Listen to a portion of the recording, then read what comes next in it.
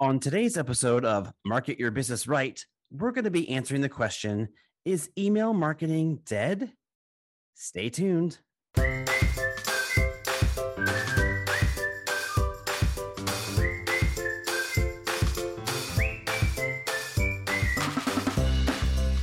Welcome to Market Your Business Right, the podcast that's all about helping you improve your writing to better market and grow your business.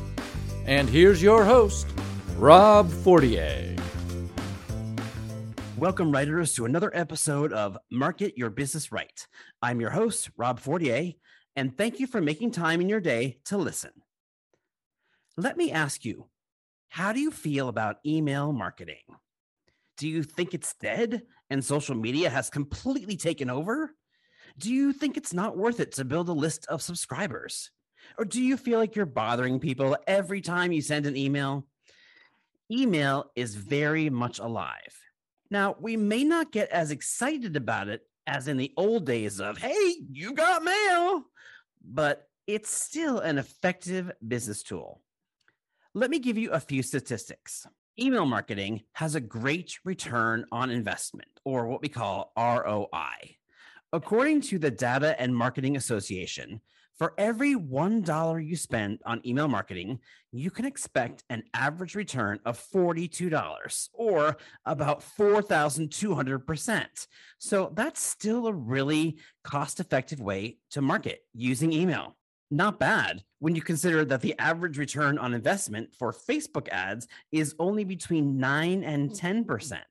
Now, according to data from Amarsis, 81% of small businesses still rely on email as the primary way they acquire new customers, and 80% of them for retaining current customers. Now, I'm not discounting social media at all. It's a great way to create awareness of you and your business, and it should very much be a part of your marketing plan for your business. You can grow a great audience of followers that you can promote your products to, and they can in turn share your content and promote it to others. But this doesn't diminish the importance of email. Research shows that email marketing tops the chart in comparison to organic search, paid search, and social media when it comes to customer acquisition and retention. All these tools can certainly work together. Now, while using social media, use incentives to get people from social media onto your email list. The average open rate for email is 21%. So don't expect everyone on your list to read every email. The smaller your list, the higher the open rate will be. Now, if you're just starting out and getting fantastic open rates, celebrate that. Woo! But just be aware that that number will come down as you continue to grow. Now, according to GetResponse, the average open rate for a welcome email is 82%. That's pretty high. So that's the first email that someone gets from you, probably after they opt into your list or download your freebie. So use this to your advantage when you're building your email campaign for growing your audience.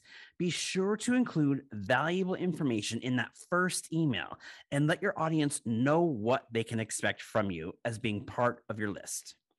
According to Statista, 49% of consumers said they would like to receive promotional emails from their companies on a weekly basis. So stop worrying about sending emails too often. Your audience wants to hear from you, and apparently they're happy to hear from you via email. And if they're not, they will unsubscribe, so don't sweat it. In last week's episode, I talked about how to start building an email list. So if you missed that, be sure to skip back and listen to that one. But once you have this going, what do you do with it? What are you sending?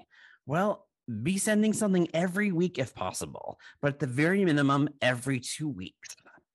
How long should these emails be? 300 to 500 words is a great length. Keep them short. So what types of emails should you be sending? Well, there's the sales emails. That's where you make offers for your products and services to your subscribers. And you're probably really familiar with those because you get them all the time from companies you buy things from. There's types of emails where you offer free stuff, either things that you create or share something that somebody else is giving away. There's also what I like to call the nurture emails or the value emails, which you're adding valuable content to your subscriber's life. You're giving them advice, you're helping them solve a problem, and you're really growing the relationship with them. And if that's something you're interested in more in, I've got a 5 free set of templates you can get at nurtureemailtemplates.com. That is nurtureemailtemplates.com. So download those and check them out, and they will help you write nurture emails to your list. So I think we've answered the question that email is not dead. It still holds a valuable place in your marketing plan. So if you're not building a list and not sending out emails and not writing, it's time to get to it. Please take a few minutes to subscribe to the podcast and leave us a review. When you do that, you make it easier for others to find us, and that means we can help more people with their writing. Thanks again for spending time with me, and I look forward to connecting with you on the next episode. Thanks for listening. For all the links and show notes about today's episode, please visit Market Your Business Right. That's WRITE.com. If you enjoyed the show, please leave a review on Apple Podcasts or wherever you listen to podcasts. And if you'd like to learn more about writing emails to your subscribers, get 5 free templates from Rob at nurtureemailtemplates.com. That's NURTURE, emailtemplates.com.